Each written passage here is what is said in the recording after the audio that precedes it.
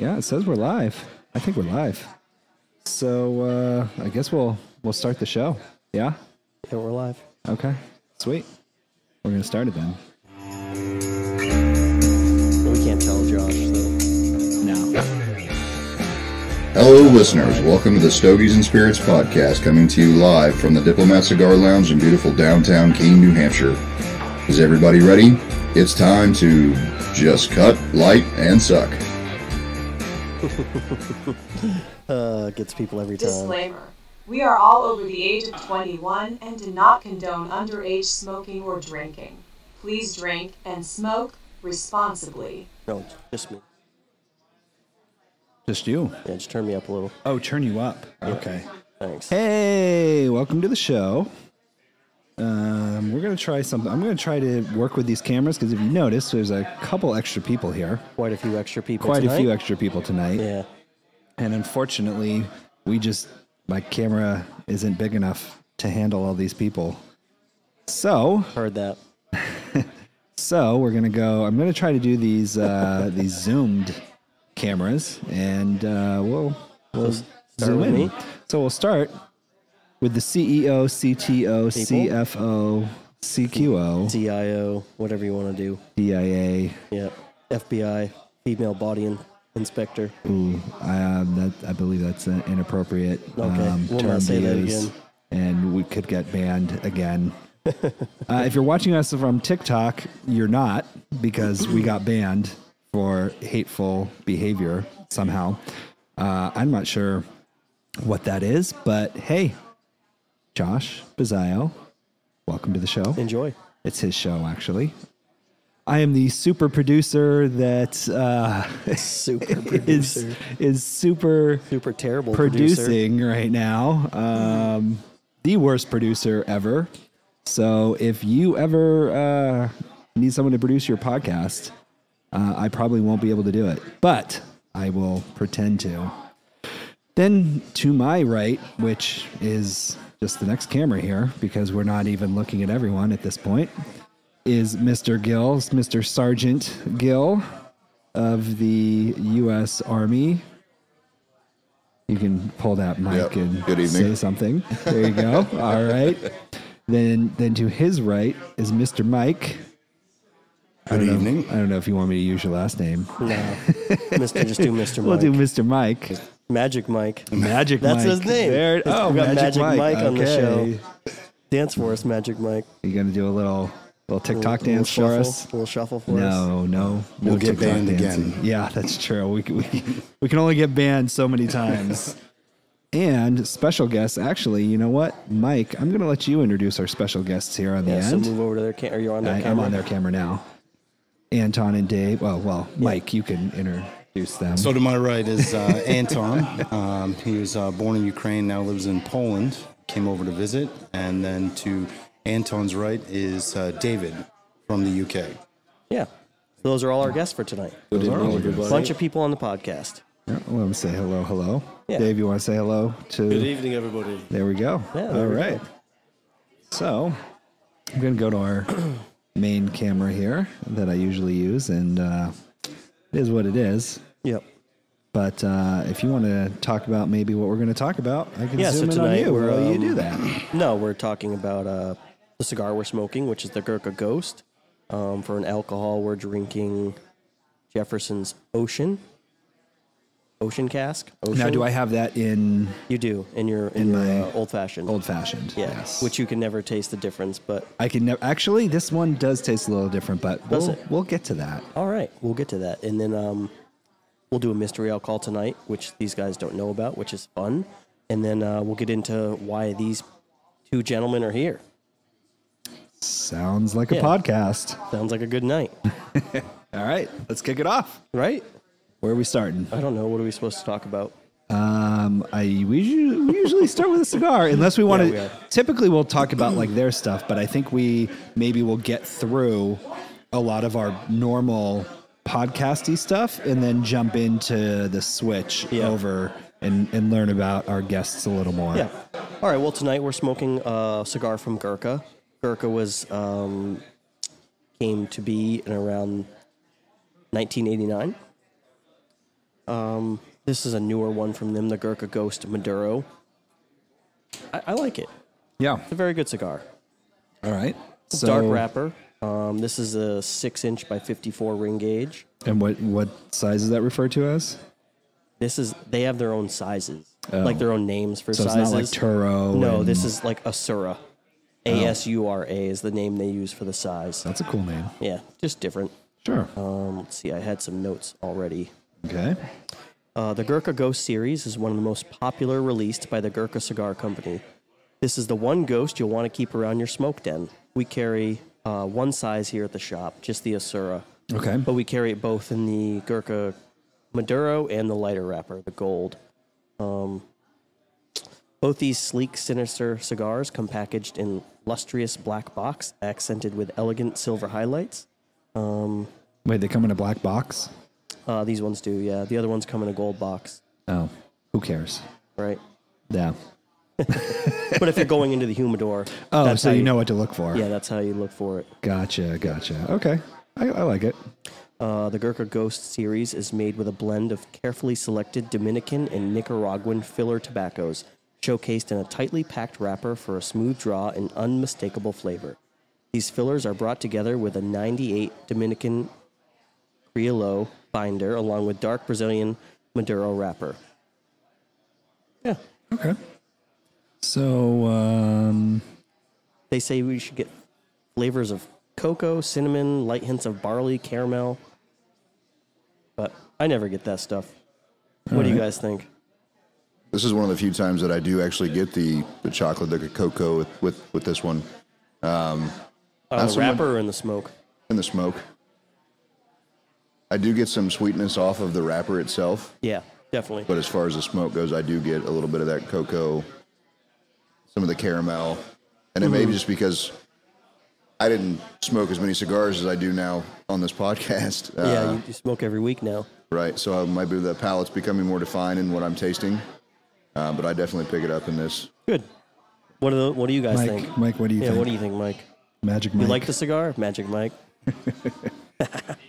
Smooth cigar.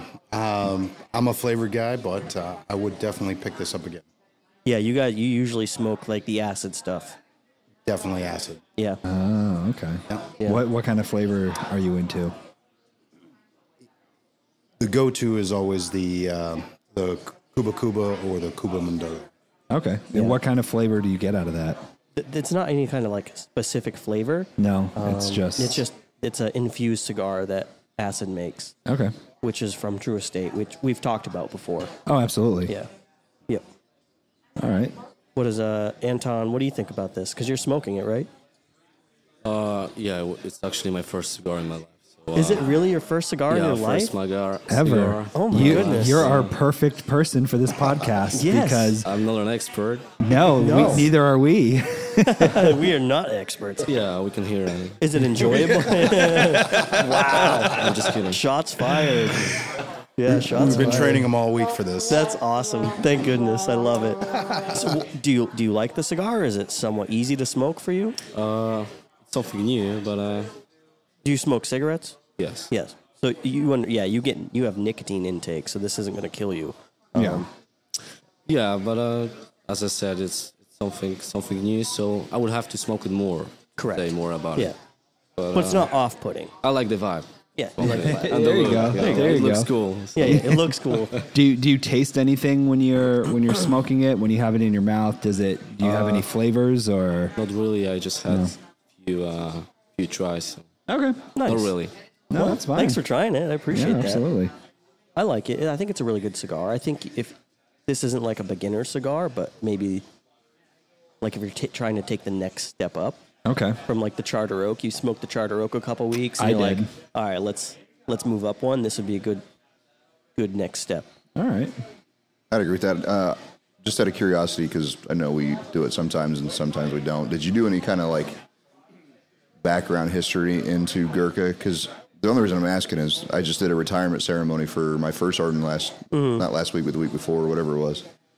And one of the things that we hand out for some soldiers when they get out is a kukri, which is actually the sword that The Gurkha. Gurkha soldiers carry. Correct. So I'm just wondering if there's where the tie with Gurkha and that whole. I think it was like I don't know if I have it on this one. Give me a minute. There is a tie to it, yeah. Yeah, I just didn't know if it was like I know that Gurkha's originally from like Nepal. Yeah. But I didn't know if the cigar had any ties to Nepal or if it's more of a. I think it was just the ownership. They just like the idea Indian. behind it. Indian? I believe so, yeah. Or something like that, yeah. I could be totally wrong. I probably am. Yeah, it's funny how much it ties into like my time in the Army, because even back when I was in the 101st, we have our scout platoon. They had the Gurkha platoon, because the U.S. Army itself doesn't have a Gurkha regiment like our counterparts, like the British Army has that. I think like Nepal has it. I don't know how many NATO forces have it, but we still have it tied into the Army as far as like what a platoon base goes. Like we call them the Gurkhas, and they hand out their soldiers when they leave. They get like a little plaque that has a kukri on it with the dates that they were there and everything. So when I heard Gurkha, when I first started smoking cigars, I was like, I wonder where that comes from. Yeah. So I'll find out for you. cool. Yeah. Yeah, this cigar in my shop I think is $8.50. Okay. So not a bad price. Not bad. And so how many of these could you smoke? I'm going to smoke one and move on to something else. Yeah, you're not going to smoke more than one. No, I don't think so. It's not like awful. Like I could smoke 2 or 3, but Yeah. oh, Okay. Well, not bad. Yeah, sure. If I had to rate it though, You do. 7.6. Wow. That's high. Nah, that's not high. No? I think that's average for me. Okay. Yeah. You're pretty generous. Yeah, I am. Let's go down the line and go ahead and rate this. So I'm a little stingy with my ratings usually, but You usually are, yeah. I like this a lot actually. You do? So I'm going 8.1. Now, what kind of flavors do you get out of that other than you said the chocolate, right? Right. You get anything else, or is that basically where we're at? Like I said earlier, I get some caramel out of it. Okay. The wrapper has like a sweeter flavor to it almost. Yeah. So I'm getting the cocoa, the caramel in the smoke, and I'm also getting a sweeter thing going on my lips. Okay. Nice. I think it's a lighter smoke. Honestly, it's not as heavy as some of the other Gurkhas I've had. I agree. I could easily if I was going to sit here and smoke for hours on end one day, I could easily smoke this, pick up another one, and start smoking it again. Okay. What do you think, Mike? If you had to give it a rating, Yeah. you don't I don't know, smoke. because I'm a flavor guy. I think this is kind of like This is good for us. this though. considers me like you would be like a neighbor beer. You know, this is something you would bring to a party and hand to your friends, and it would be a good smoke at a wedding, or it got style to it, right? A lot of the guys would like the wrapper to it. Oh, yeah. But I don't know if it would be one that I would grab all the time, but I would enjoy it with somebody. It's to me, it's light, which I like. So it's a bachelor party cigar. It's a bachelor party cigar. Absolutely. This would be a great gift to Bachelor to party, give to golf somebody. outing, Yeah. wedding, yeah. Yeah. It's a great style, good smoke. I had to rate it just because I'm in the 7.5 as well. Perfect. But Okay. Let's see what the new cigar smoker says. Out of all of this one cigar you've ever had, Give it a rating. what Alright, kind of so rating? Out of all these cigars, I'm gonna rate it like 8. 8. Oh, look at that. I He like liked this it. guy. I like I'm this an guy. optimist. Yeah. Awesome. Even though he picks on me a little bit, I like him. Hey, we all do though. It's nothing personal. Just business. Just business. Exactly. welcome to Ukraine. Oh man. So you guys, David down there actually has the alcohol we're drinking, right? You have the Jeffersons Ocean. Yes, I do. What do you think of that so far? Very good. I'm a Scotch whiskey fan. You were a Scotch guy? Yeah. Yep.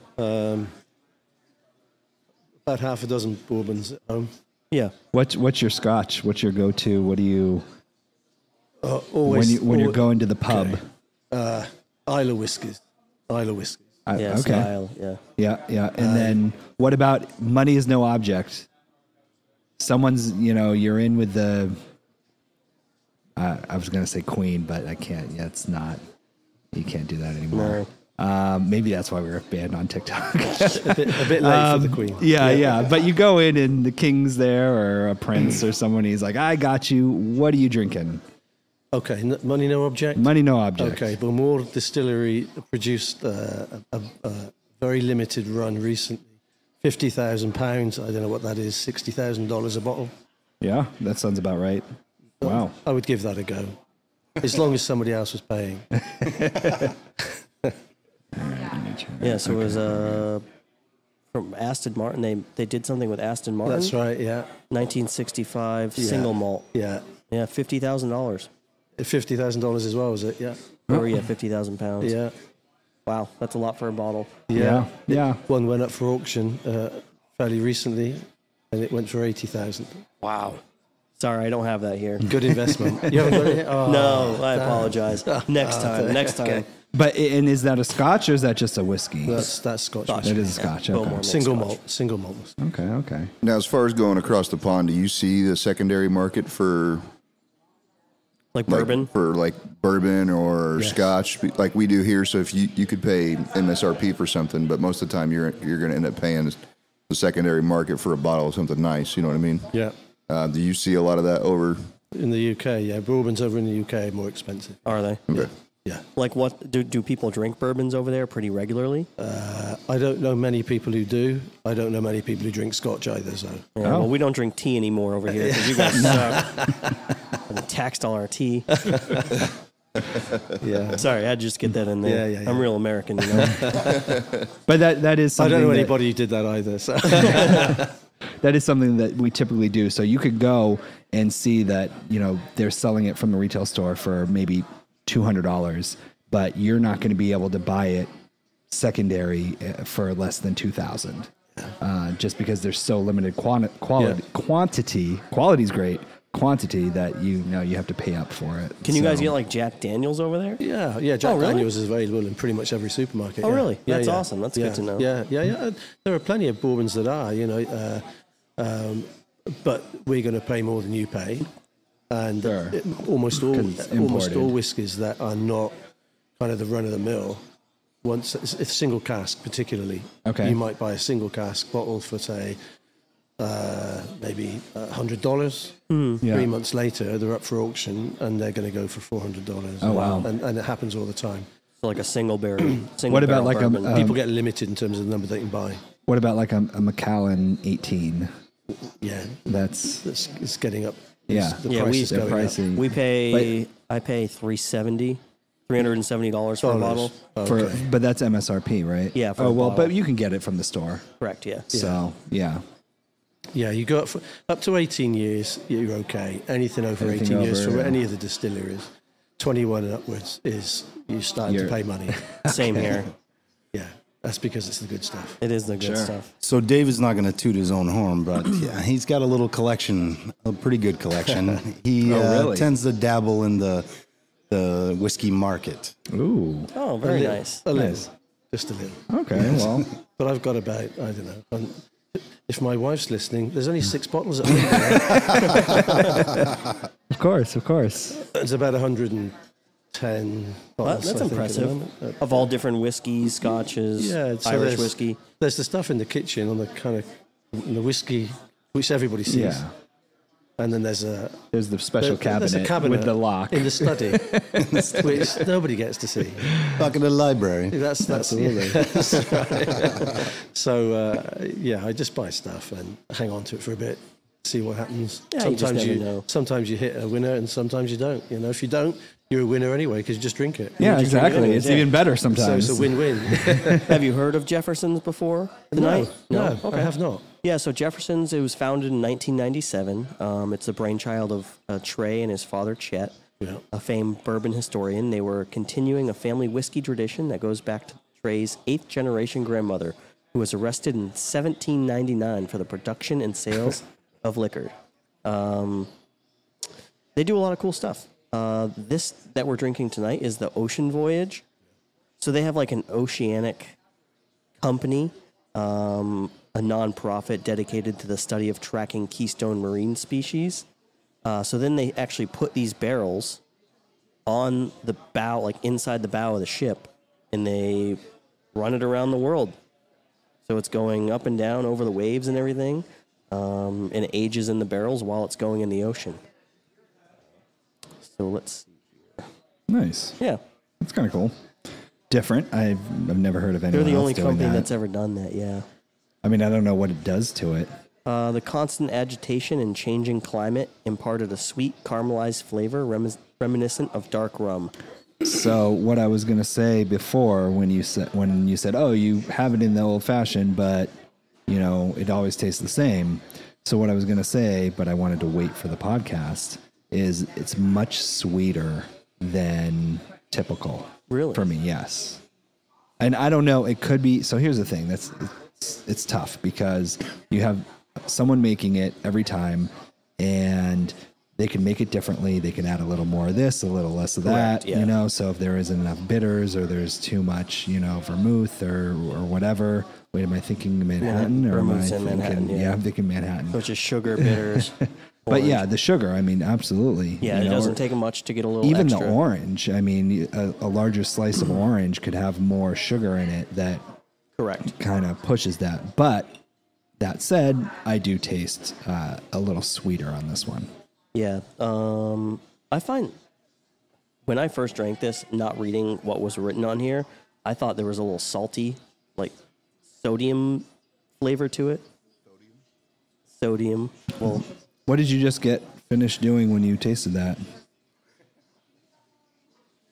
Why is it silent? I don't know, but you gave him a list when they said sodium. well, it cut out on me.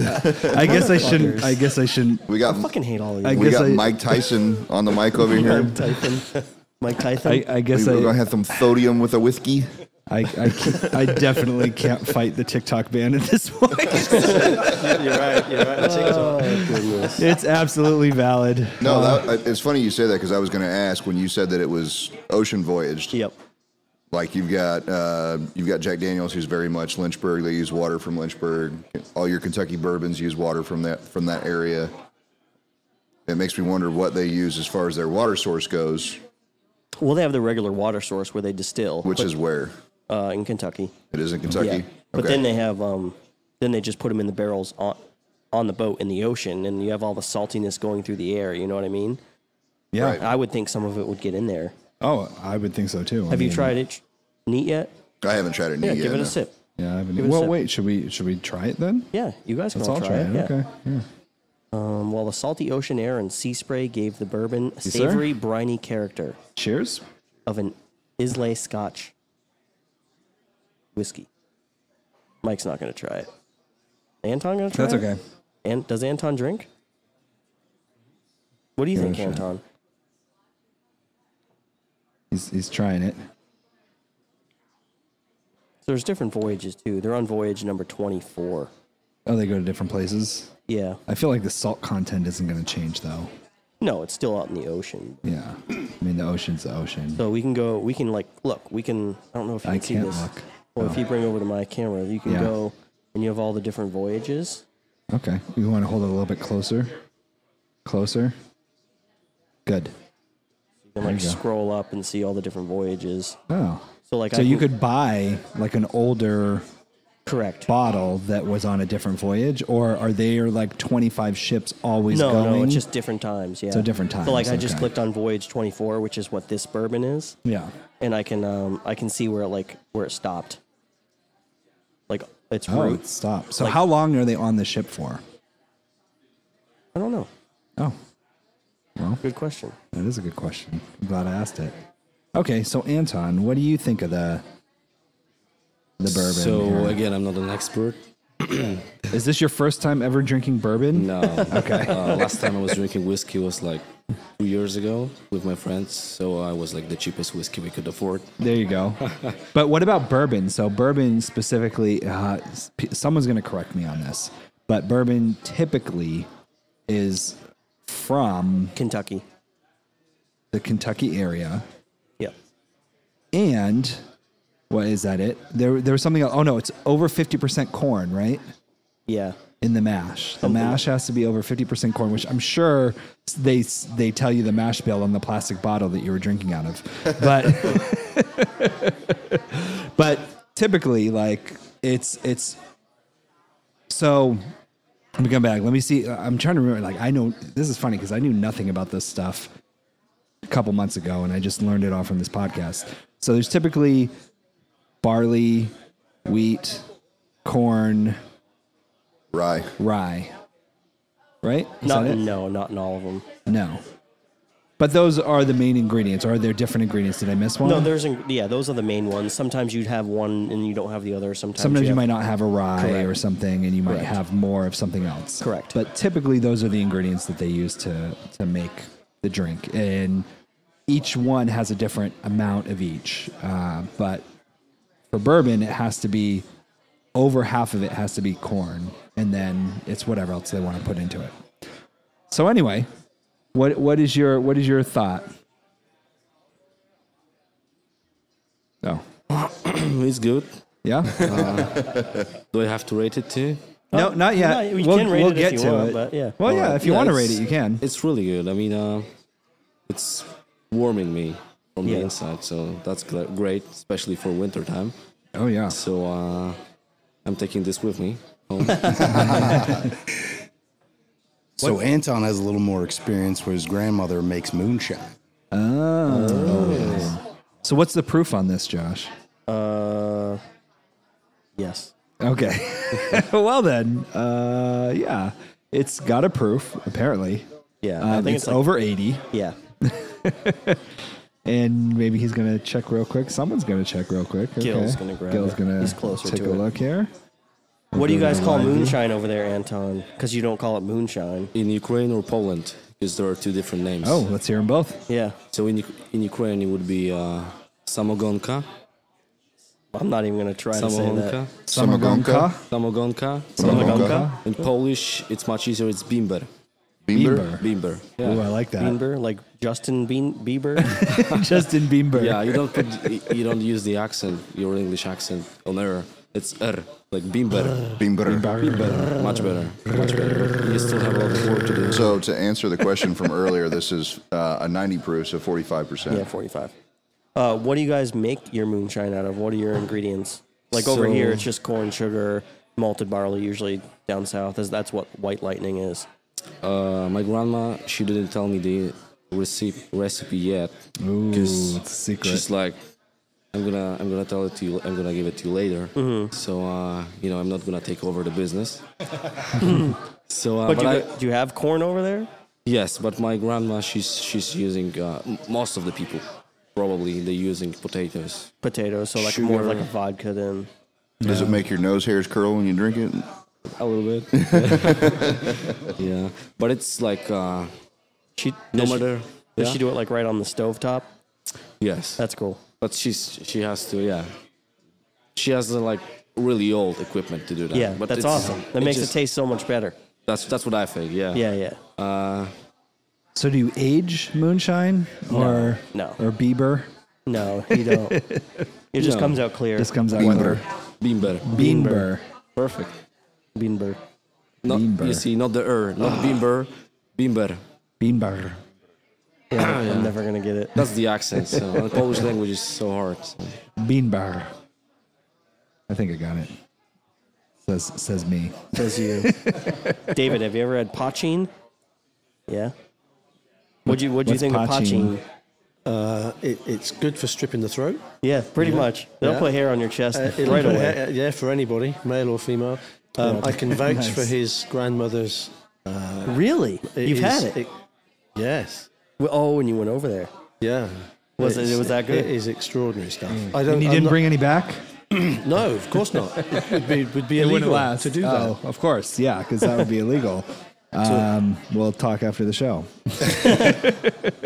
So even though I don't drink, my wife really enjoyed it as well. So she was over She there. shared it with no one. She was over there then. So 'cause it yeah, didn't she come must back. have been over there. I don't know what you're talking about. So did it taste more like a vodka than it did like a whiskey? Yeah. Oh, yeah. 'cause it's made with It's a potatoes. vodka, Yeah. but vodka doesn't kind of do much for me at all.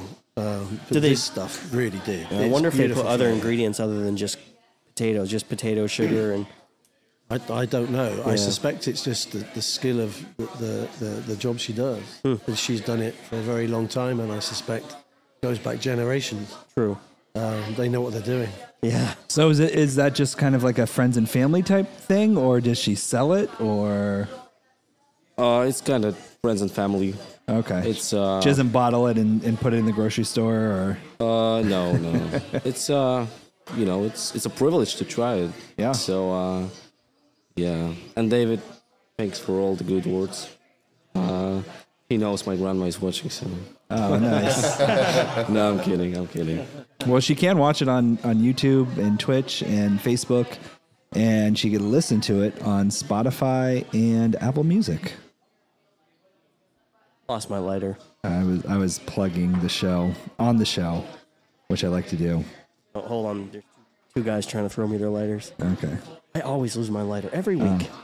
Because I get up and down. I'm always moving around. And you got to talk, so it's hard to like keep the thing lit while you're talking. So, That's my problem. all right. So, do we want to talk about this thing? Yeah. It's a bourbon for It sure. is a bourbon. You guys get any flavors out of it? Not so much out of the nose that it doesn't really smell any different than other bourbons to me, but I don't know.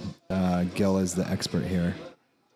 I don't know. After the last person we had on this, I kind of took a step back from expert on bourbons here.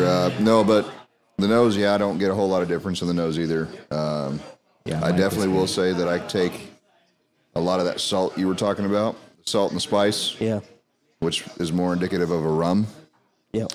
Do you get some of that like saltiness like right when you first Yep. like I on do. Yes. I do get a little thought so too. saltiness, and I didn't want to say that because like, oh, it's an ocean, I'm going to taste salt. No, but you actually you taste do. salt. I get it. yeah, It and stays in my cheek and it stays in the run as the finish as it goes into my chest. I can still feel that salty. Absolutely, I don't know how else to explain it other than that. saltiness. Yeah. Yeah, no, and to be perfectly honest, like it has that. I can't think of the word. Yeah, no, just kidding. Saltiness, yeah. So on the nose, they say oaky, caramel, leathery dried fruit, bananas foster, vanilla, baking spice, and a touch of biscuity. Biscuity? I don't I don't know. Interesting. I get leather in a lot of bourbons. Yeah. Yeah. But I get it more pronounced than this. Normally, one of my like catchphrases is caramel because it's a bourbon, so it's going to You're have always caramel in looking it. yeah.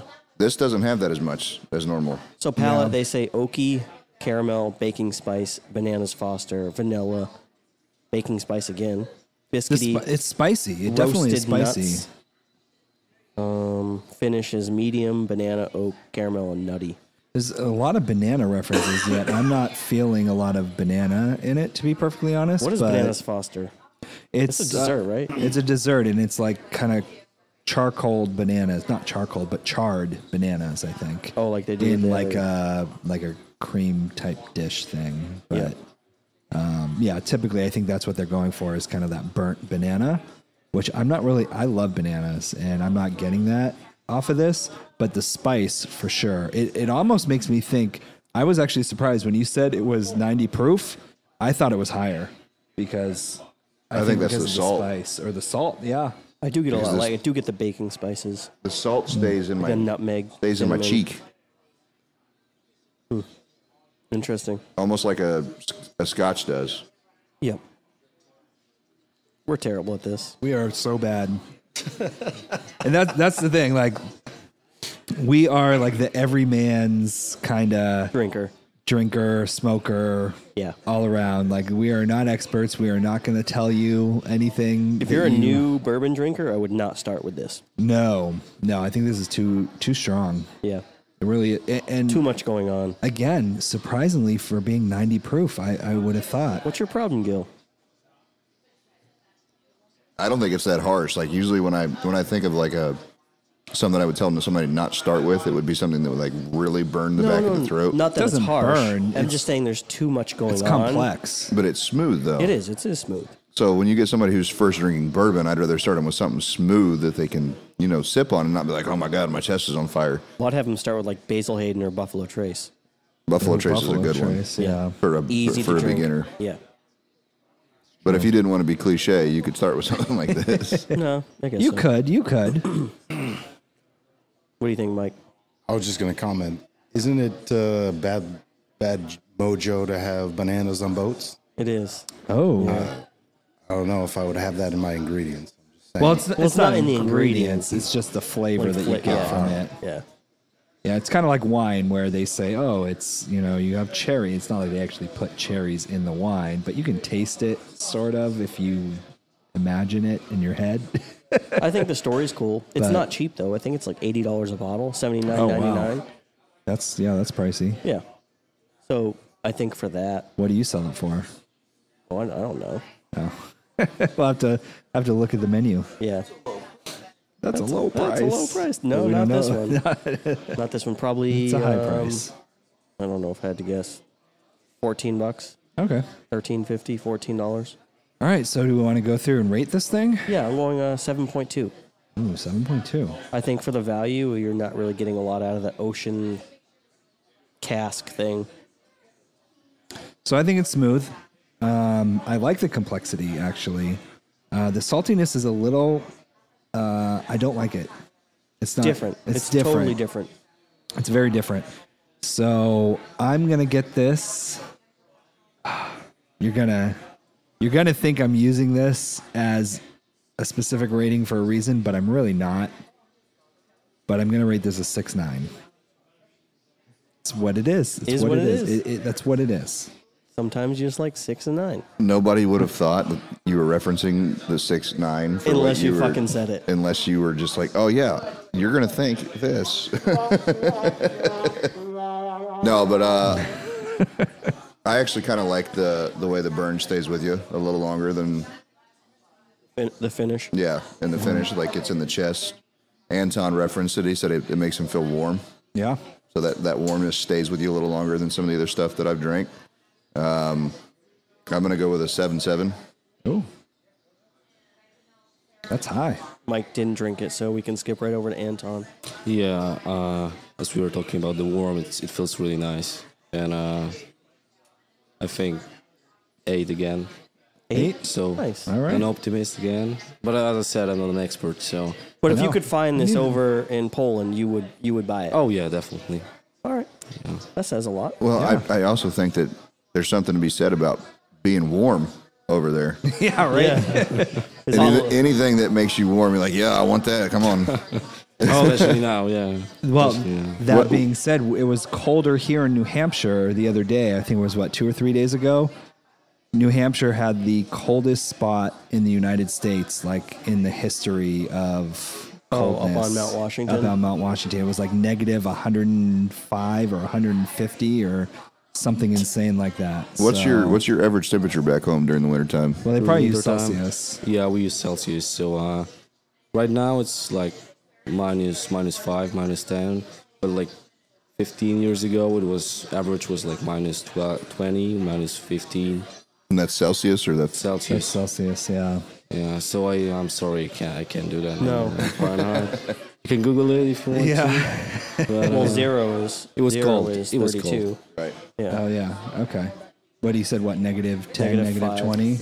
right now, yeah, -10, -15 is like a lot Siri. these days. What's -10 Celsius? It's going to be like 12, 14. Oh, it just showed me. 14. Yeah. Very good. Thanks. That's nice. What do you think of this, David? What would you rate it? This is going to sound odd, I guess, but I thought it was really quite good, and I would have said like 6.5.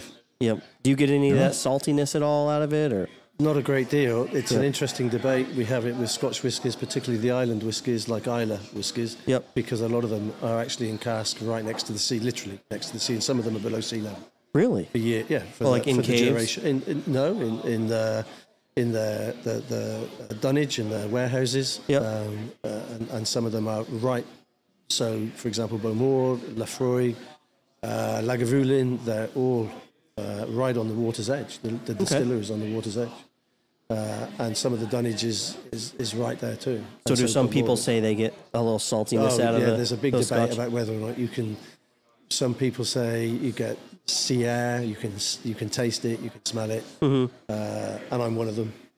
I'm pretty convinced that there is a very significant difference. I'll have to give it a shot then. Yeah. I don't drink a lot of scotches from there. I'm not a huge peaty, smoky person, and those I find to be usually fairly peaty and smoky. That's where all the big peat comes from. Yeah. Yeah. But I thought it was really, really drinkable. Very nice. Spice doesn't last long. So, you're not sitting there 5 minutes later thinking, oh, Yeah. but it's a nice spice. You notice it. And I would have said, anybody that I wanted to introduce to a bourbon, I'd give them that. Without a doubt. Yeah, without a doubt. Because it's very gentle compared to a lot of the Highland whiskies. Yeah. I just think there's other ones that are... Have you ever had Basil Hayden? Yeah, and you said Buffalo Trace earlier. Yep. That would go with that as well. But Yeah. I just think it's interesting. And, if you want to get somebody into it, I would have said, yeah, I'd give them that. It's Yeah. interesting. All right. You're right. There's a lot of complexity, but it's good. Yeah. Is there anything on my shelf you haven't had? Yeah, I'm sure. I'll have a look afterwards. Well, yeah, we'll have to show them the I'm top really shelf excited, because I'll give you a taste of whatever you want. Oh, wow. Fantastic. Yeah. I have a suggestion. No. If he picks it, he can If he have picks it, he can have it. No, I'm not that good. Yeah. What is that, the $4,000 bottle? Yeah. It rhymes with happy. It makes you happy. It does make you happy. It does. Absolutely. All right. Well, I think that was a good... You want to do a mystery alcohol now and just get it out of the way? And Yeah, then let's kinda just go do it. into, all right. Let's call Michaela. All right. So this part of the show, we usually call our bartender, and we get her to bring us over a mystery alcohol. Can be whatever she wants, and we kind of try to guess it. We If try they to guess tell it. you not to smell it, smell it. Right. Okay? Yeah. There was an episode where Gil had the luxury of drinking apple cider vinegar. Yeah. Delicious. Hi, Michaela. Can you hear me? I can hear you. Hi. We would like 1, 2, 3, 4, 5 different mystery alcohols, please. Okay. All right. Thank you. Now you can't look at the bar, so you have to Yes. look away. So don't see what she's pouring. Don't- But yeah. So yeah. Warren and I both had a Japanese whiskey, We did. and both Warren and I Japanese whiskey, and then we poured him apple cider vinegar, and I was like, yeah, today we're not going to smell it all. We're just going to just take it gonna as a drink shot. And he took it as a shot and got fairly angry. I just want to remind you guys we're guests, so Yes. We've never done that to the guests before. No, not yet. No, we wouldn't do that. I mean, unless it's a special guest Yeah. that deserves it. That's great because in the beginning you told that we are special. You Yeah, said you're very special. You caught that, did you? Oh, goodness. No, but I just looked it up. So to translate for you, in New Hampshire, we have a mountain called Mount Washington, and it was maybe a week ago, maybe less. Saturday. It was negative 78 degrees Celsius. Very cold. 78 Celsius? Are you sure? Negative Celsius. Oh, I checked it because I heard about it. That's what Google just told Wow, me. 79. 79 minus 79? Minus 77.7, Yeah, so that's crazy. which It's is pretty cold. very cold. This whiskey would be useful over there. Exactly. It would be useful. perfect for that. Absolutely. Yeah, the wind chills were crazy here on Saturday. Just in Keene itself, it was It was negative 50, right? the temperature was negative 18. I left work at 2 o'clock in the morning. Driving home, my truck said it was negative 18 out. Which is negative 27 Celsius. Yeah. It was chilly. Minus 27. We would It's like open negative 10. the door to my bar, and it was just like the heat coming out would immediately turn just to smoke. It was or fog. Yeah. It was pretty funny. It froze the lock on the front door. Oh, it froze the lock on the front door? Yep. Wow. Well, with the wind, it got down to negative 45 degrees Celsius. Wow, that's cold. Yes. So it was very cold. Colder than a witch's tit. Now you're going to get us banned from all can't the say rest of witch's these. teeth? I don't think so. Colder than a well digger's ass? Does that work? Yep. Okay, now you're just trying to get us banned. Colder than a brass toilet seat in Alaska? That I think is okay. Could you imagine trying to peel your ass off that? That's what I said. Me and Dan were talking about it the other day because how cold it was. And I was like, I can't. I mean, can you imagine getting stuck to that and being like, hey. It'd be like the whole, put your tongue on a pole. Yeah. Just instead ripping your skin off your ass. No thanks. No thanks. So this is off topic. Just keep conversation flowing while we're waiting for this mystery alcohol. Absolutely. Is she like making something? I don't know. Don't look up there. Anyway, I'm just deep conversation up there. She's gone to the kitchen for that vinegar. I know, right? What's like your common food that you eat over there? Like I eat steak or like a cheeseburger on the regular basis. What's like your most common meal? Pizza for us. All right, so I can answer for both Poland and Ukraine. Which one do you want? Either. yeah. All right, so I'm assuming a fish. So I live in Poland. So like every day, it's most famous food is mashed potatoes. Oh. Every meal has mashed potatoes. Yeah, I like mashed some potatoes. kind of salad, and then you guys have a lot of beef. We have pork. Oh. So beef is like special occasions. And Okay. pork is like every day. Sundays, most of the family Sunday they have like tradition. They do noodle soup. I don't know how to call it. It's like noodles and chicken and Like a chicken noodle soup? Now, Poland is the home of borscht, isn't it? No, it's Ukraine. Ukraine is borscht? Is Ukraine. Yeah. Okay. Poland has a lot of borscht too, but Ukraine is like it's more famous in Ukraine. Now, what's your favorite food? Do you like? In Poland, Yeah. I don't know. As I said so many times before, I'm not a fussy person. I would eat anything. Food is food for me, so I'm the worst person to ask this question. But the most favorite is, I don't know, some fast food probably. You know. What do you think of McDonald's? What do you guys have for fast food over there? Over there in Yeah. Poland, McDonald's, KFC. Okay. Taco Bell? We have a lot of kebabs. No, we don't have Taco Bell. No, As okay. far as I'm concerned, we have a lot of kebabs. You guys don't have any. No, No. kebabs. We have like None. 4 kebab shops, kebab places You want to open one over here? next to each other. Oh, I don't think so. It's Oh, come on, man. Meat on a stick, right? What do you Kebab. like? Do you like cheeseburgers? oh yeah, I love it. Okay, so before you leave here, you have to get Mike to take you to Five Guys if you haven't already gone. Oh, Five Guys is good. Greasy, though. So this whole trip that we've been on, he's insulted our American cheeseburgers, and he only had the best one today that he's had so far at Fritz. Oh, Fritz is good. hey, Local. I have a excuse for that. They're really small here. Okay, So, like, go to Five Guys. So I can attest to that. But there was only one place that I could get when I was over in Poland that I could get a burger, like, because I was craving beef while I was over there. I was like, where can I go get a good steak? Where can I get a cheeseburger? And he sent me to this place called Fragoli's, right? Fragoli's. Fragoli's. And they serve American food. This is in Helm.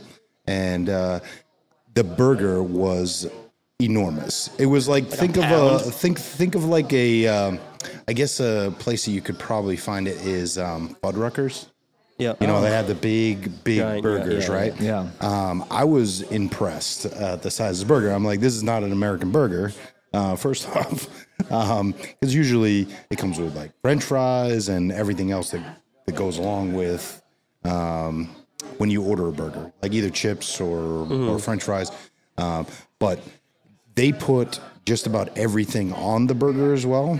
So it's not just the regular burger. It's like everything on top of it as well. So half of the salad is on there. Gotcha. That's why it's good. Which one do you like more? I'm an American burger guy.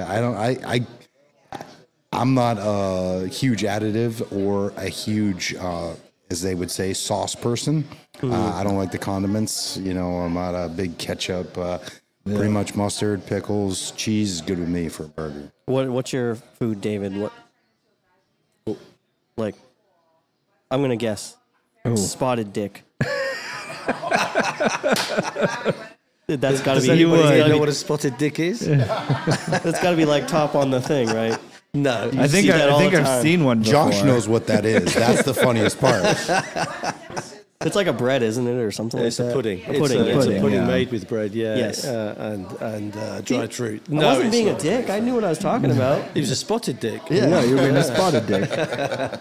Bangers and mash. Favorite food? Nah, seafood. I like Seafood. bangers and mash. Bangers and mash, not bad. You guys do like fish and chips over there, or other seafood? Other seafood is Yeah, You're asking because what's my favorite? fish and chips is like a fry or not.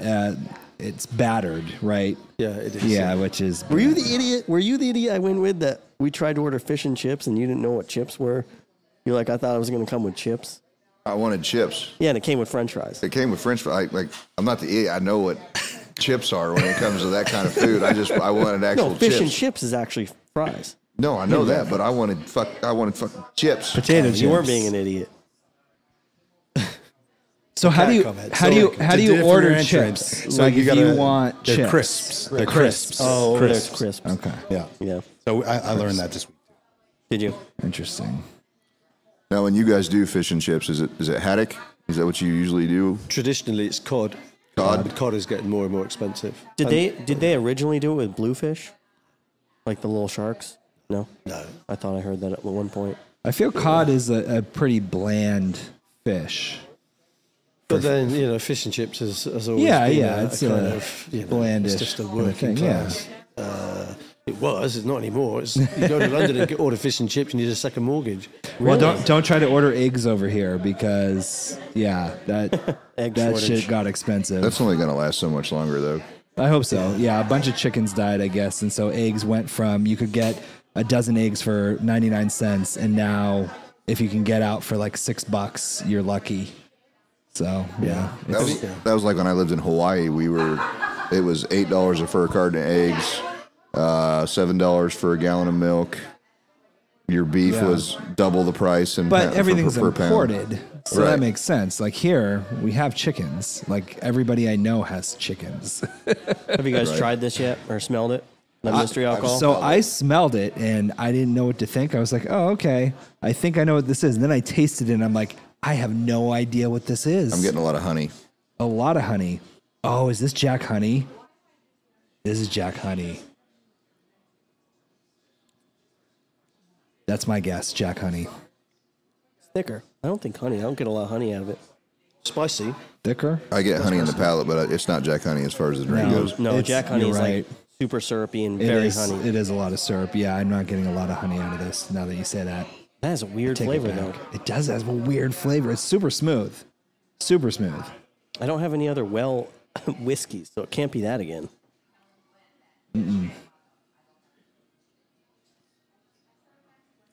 Like, it doesn't even taste... It's not strong at all. What could it be? There's just a lot of spice in that. There's a lot of spice, yeah. Like a lot. Yeah. Doesn't last very long though. No, it doesn't When last long at it all. gets on your lips and then it's good. And then it's gone. Yeah. Like I said, She's very, not letting very on. smooth. No. What goes next to the Basil Hayden? Oh, did she not put it back? No, she's pouring something for somebody else. Yeah, I don't know. I have no idea what this is. It's bourbon. You think? I'm definitely in the whiskey section for this, for sure. But which kind of whiskey? I don't have a clue. I don't know. I'm going to say it's a Woodford, but no, it's not strong enough to be a Woodford. Woodford's not strong like You don't this. think it would be we did Penelope or Penelope. Penelopes. Oh, Penelope. Could be a toasted. Penelope. Penelope toasted. I don't remember it being Possibly. like this, though. I mean, it could have. That's a good one, Josh. I like that. Or rye. Rye would be super spicy like this. So the way that we do this is Jack rye. because the three of us kind of know pretty much what he's got on there, we try to guess the exact bottle that she poured. But for the guests, we just want to get an idea. What do you think it is? You think it's a whiskey? You think it's a bourbon? bourbon, You I think thought. it's... Bourbon. I would think it's a bourbon, yeah. Yeah. Anton. I'm glad he answered first. I'm gonna go with bourbon too. That's a good answer. It's very not thoughtful. vodka. Yeah. I think you really thought that out. I'm going Jack Daniel's rye. Really? Yep. I don't know. I like this because I feel like it's very smooth. And I do get the hints of honey. All right. You said Penelope toasted I'm going to go with a Woodford, even though I don't think it is. But that's where I'm going to go. Woodford. All right, let's Yeah. call her. Have her bring the bottle over. Yes, yes. Hi, Michaela. Can you bring the bottle over to us? Yes. Thank you. If this is Diplomatico, I'm going to be so mad. That's a rum, man. I know. That's a rum. I know. Diplomatico. Oh, wait. Why is there two different bottles? Why do we have Did two you bottles? mix them? Oh.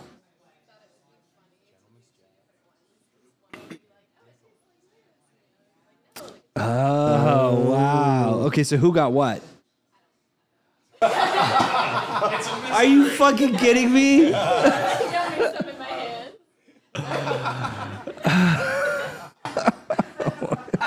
So there are two different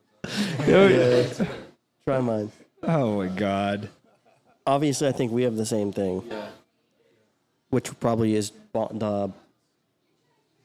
If you went with a Jack Rye, you probably got the Gentleman Jack. I don't think so. I don't think so at all. I feel like these are the same. Really? Yeah, these are the same. All right. Are they both bourbon? Yes. So, Yes. so we won anyway, right? So you won. anyways. You guys are the best. You guys know got what the fuck it. you're talking about. We have no idea what we're talking about. What did you think? Same thing, right? You can leave it over there. We don't know. No, that one's different than what I had. Was it? Was yours smoother? Mine was, I think mine's smoother. Here, try it. I got some left. That one you have stays in the nose, which makes me think Jack.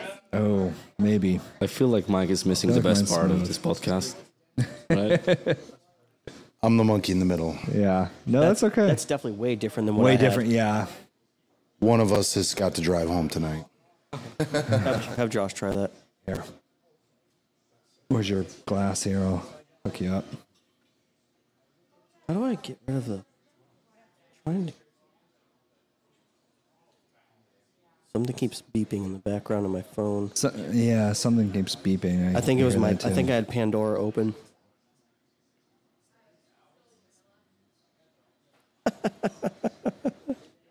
Becca's gonna see me laugh at this. What? Just read it and don't say anything. Well, can you show the camera? or no, no? I can't. Okay, my bad. Just read the last message. Oh my fucking god! So I'm going to say probably got the George Dickel because this doesn't have any of that honey smell to it, sweetness. Sorry. Oh, good times. This is the Gentleman Jack. That's the Dickel. Yeah, the Dickel's The gonna be spotted spicier, Dickel, right? It is. I wouldn't choose it. No, it's the George. It's the bonded. So this is gonna be 100 proof. Right. I don't know what the Gentleman Jack is. What's it? I what's had the in Gentleman Jack for sure. Yeah. I definitely did. What's Gentleman Jack? I had the Dickel. You had the Dickel?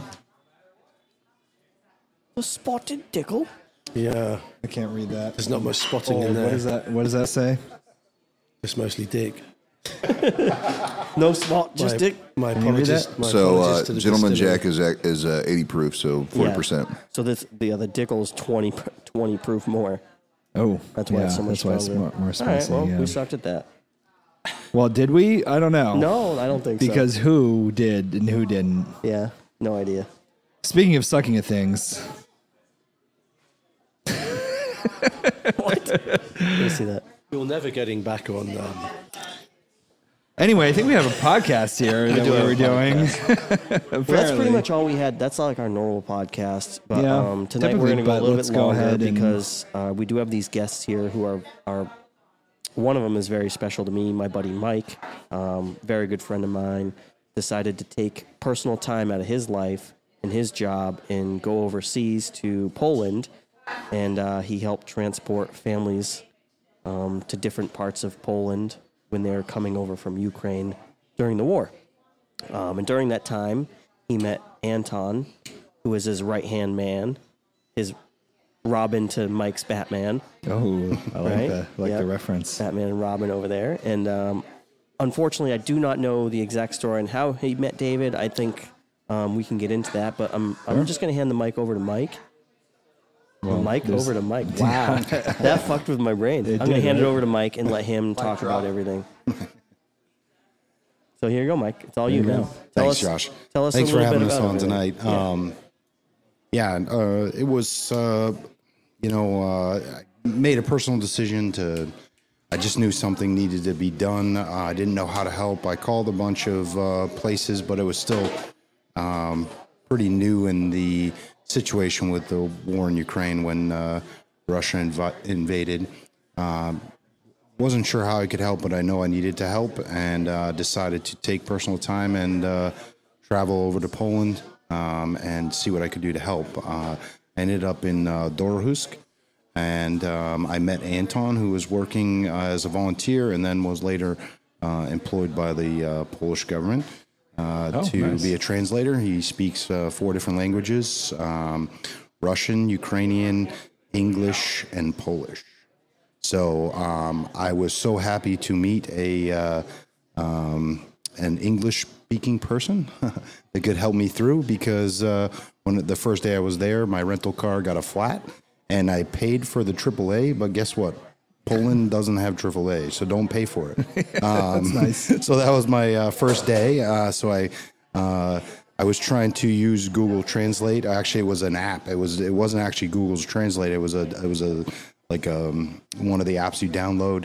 And then I found Google Translate, which was way better than this app. Oh my God, that's the best thing. Best thing on earth, especially if you're traveling. And I do it in conference calls. I'll be on a conference call and they'll be speaking Spanish, because I do a lot of stuff with South America. And so I'll just turn on Google Translate and put it up to the computer, and it just translates it all for me. It's amazing. Amazing. Yeah, it changed the whole trip. But when I was trying to use this app, there was this lady riding a bike down the street. And I knew that this border checkpoint, I just drove straight to the border.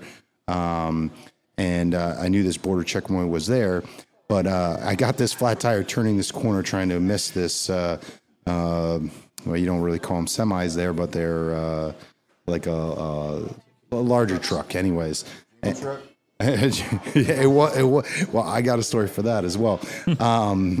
But I missed the truck and then went off the side of the road, popped the tire. Obviously, I know how to change a tire, so I go in the back, get the tire iron out, pump it up, but the tire would not come off. And it's different over there. They have we have the lug nuts with the stems that stay on. The other way over there is they have the lug nuts with the stem on it, right? So I pulled them all out, and it was the brakes had like congealed the centerpiece to this. So I'm wailing on it, but again, it's a car jack, so it's not a very easy. You don't want to hit it too hard, right? Yeah. So I you try using like your body weight on it? Yeah, like kicking it, but I don't want to kick it too hard, because then I don't want it to fall off the jack and then the tire fall off. Yeah. So, so there's these 2 ladies across the street. Anyways, long story short, we ended up flagging down these officers, Polizia. And one of the girls spoke a little bit of English. The lady that was there, she spoke a little bit of English. And the same like shop that was right around the corner that I tried calling, I called and said, "Do you speak any English?" She goes, "No." And he hangs up. He said, "You know how to say no. But he hangs up on me. Later on, I did meet the guy and used Google Translate, and we became really good friends, because it wasn't the only flat tire I got during that trip.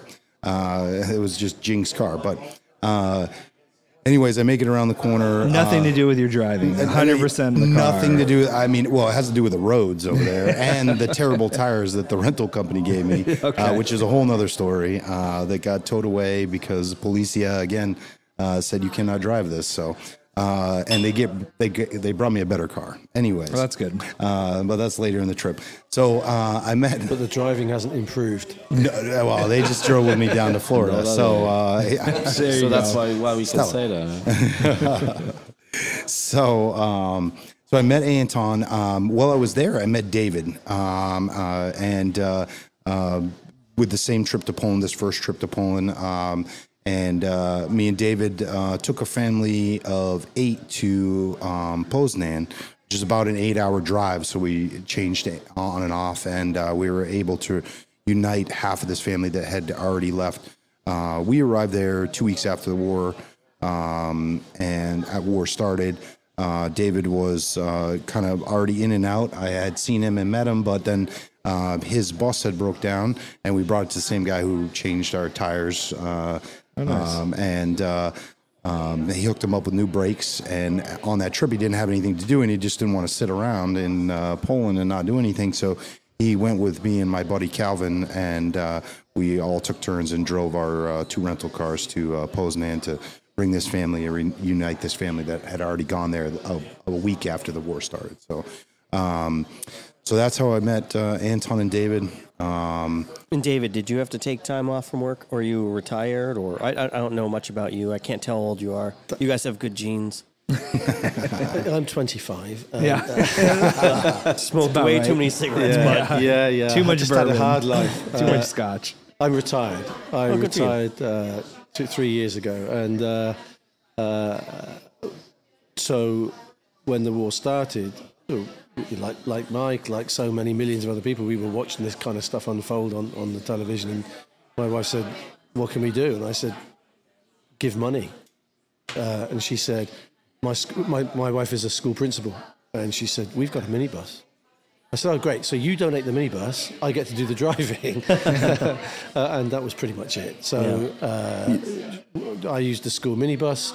We filled it with aid given to us by a woman who lived locally who was collecting aid, and she has done a remarkable job. Hundreds of thousands of pounds worth of aid she's collected. So we filled the minibus, went out to Poland. I dropped it off at a school that had taken several Ukrainian children, and then I headed off to the border. And my story kind of picks up where Mike's does. I just offered to drive people to where they needed to go, and then later on, I worked with a group of Canadian doctors who were in Ukraine, and I drove them around in and out of Ukraine, and then from there started delivering aid directly in Ukraine. How much time have you spent in Poland and Ukraine, or how much time have you spent away from home? I've not added it up. My wife said last time I was back home, before we came out here, she said she'd added it up and it was nearly 6 months of the last year. Oh, wow. Wow, that's impressive. I've not added it up. I've no idea. Yeah. Slightly off topic, you kind of disappointed when you full on said television. I thought you were gonna say telly. Say telly. Yeah, I was waiting for that too. On the telly. On the telly. Yeah, there we go. So it's on the telly. So me and David sing. I always call him Governor. Hello, Governor. Hello, Governor. Did you see my British phone booth door? I did. Did you like it? I did. thank you. Anton came to the UK with me before we came to the States, and one of his requests was get me to a telephone box. Nice. Well, there you go. It was actually much funnier than that because he was like thinking about the places where he can take me, and it was like the Tower of London, the Big Ben, all the cool stuff. Yeah. And I was like, open top red bus and telephone box would be nice. Have you been outside of Ukraine or Poland before now, to different countries? Or is this the first time you've traveled? I've been to Ukraine and Germany.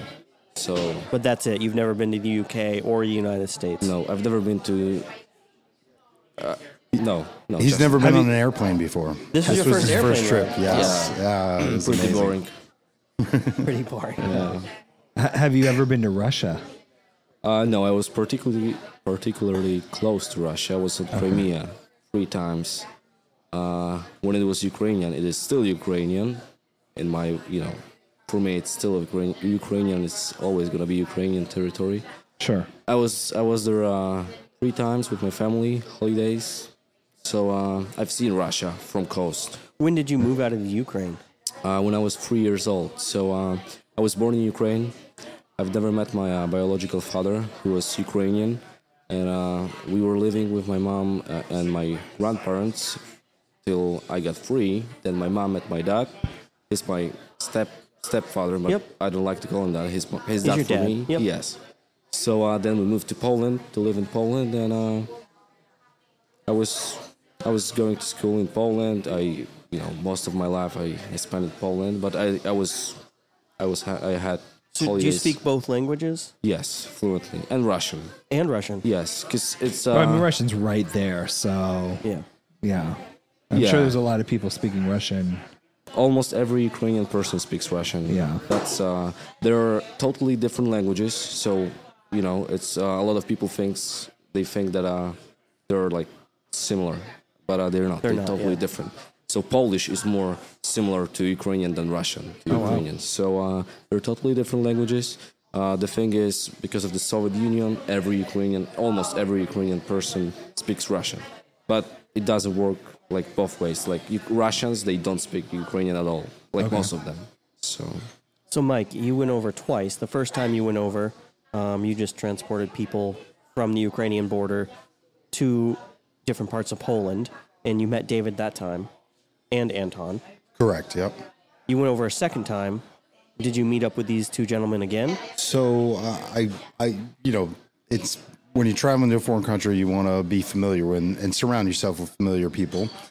So when my buddy Calvin, who's a sheriff in Mississippi, kind of a backstory on how it became more of a reality. So Master Farms instructor through SIG. I met other instructors. Another instructor asked if there were other people that wanted to train civilians on firearms handling, because they don't, they've never touched firearms. It's not like in America where you can own 50 of them and it's not weird, or for some people. It's not. Let's not get into that. Yeah. So, anyways, so that was initially the plan, to go help train civilians on how to use firearms. First tour or second tour? The first one. Yeah. But the wife had other plans. She said, "No, you're not going into Ukraine, especially just 2 weeks out after it's starting." So I decided I would stay in Poland, on the Poland side, and help where I could and provide support for the instructors that were going into Ukraine. Yep. If they need anything, they would call. We meet them at the border. It was an agreement with the wife. And I couldn't be happier, because I helped so many families. Having a car over there is not as common as the U.S. All the kids have cars, all the parents have cars. They have 10 cars in the driveway. A family might have one car. Exactly, that they share. Not all the case, but for the majority, most transportation is done through buses and through trains, right? So when these people would come over, if it was a large family or disabled person, or they would ask us, because we had a vehicle to use.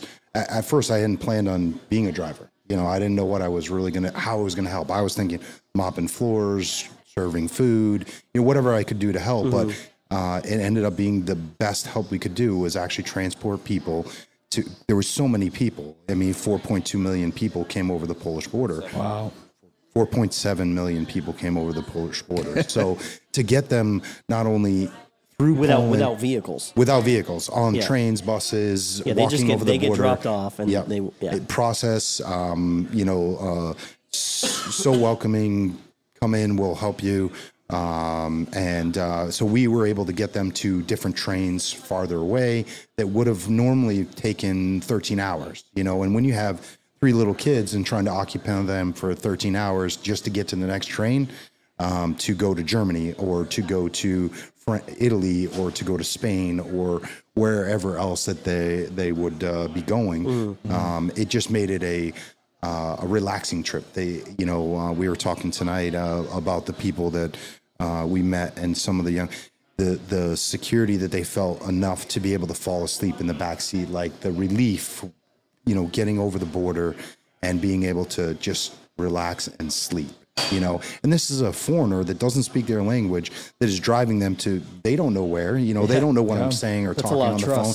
A lot of trust. So it was an honor. So I felt like I did so much more being on this side of the border than I would have been on the other side. But then the second time you did go over. Right. So the second time was a different, we actually hooked up with a couple of different people and met a couple of different people while we were over there the first time.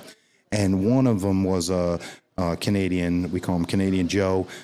He was bringing in aid, medical aid.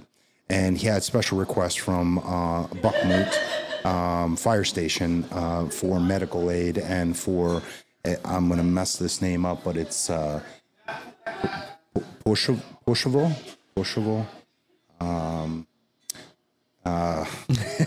It's all right. I mean, Anyways, it was another hospital that we stopped at and brought aid to, which was they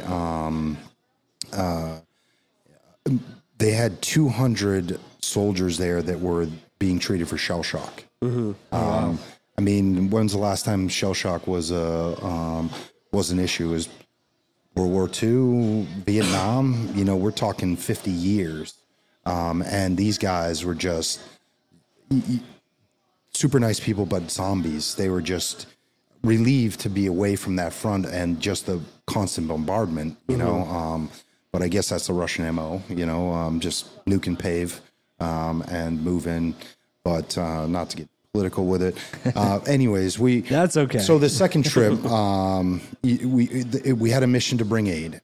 We were Did able you to meet get, either of these guys on the second trip? So when I knew I was asked to go on the second trip and bring the aid that was coming from Canadian Joe from Canada through customs, and then I was bringing it over on the plane. I immediately thought of Anton. I called him right away. I said, "Hey, I'm coming on a second trip." He actually said, "Really, when are you coming?" He ended up quitting his job just so he could help support this trip. Like I was like, no, don't quit your job. You know, like don't do that. no, don't quit your job. He's like, nah. And maybe he can say it in his words, but he was like, I'm just lazy. I didn't want to work. It's not really a job I like anyway. So, Yeah. But he literally just dropped everything to help support this trip. You know, get us a minibus, get us SIM cards. You know, like the full support of everything you would need for logistics on the ground in Poland for when we land in Warsaw. The second person I called was David. Obviously, me and Calvin were already talking about it, but I called David next, and I said, David, you know, I'm going into Ukraine again.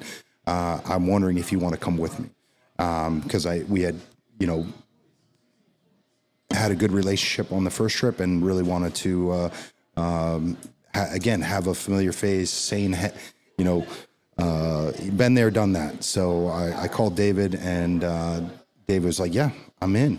When is it? You know, it was like one of those guys, like you call in the middle of the night and you say, hey, I've got a problem. Oh, kind of like when you call me. Yeah, exactly. Kind of like when you call me. Yeah, I was like, Josh, we're going to need your backhoe.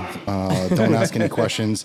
Yeah. And you say, which car are we driving, right? Yeah. So that kind of response. Yeah, that's so it was awesome. amazing. You know, he was willing to. David, were help you out. over there already, or were you in the UK when Mike called you?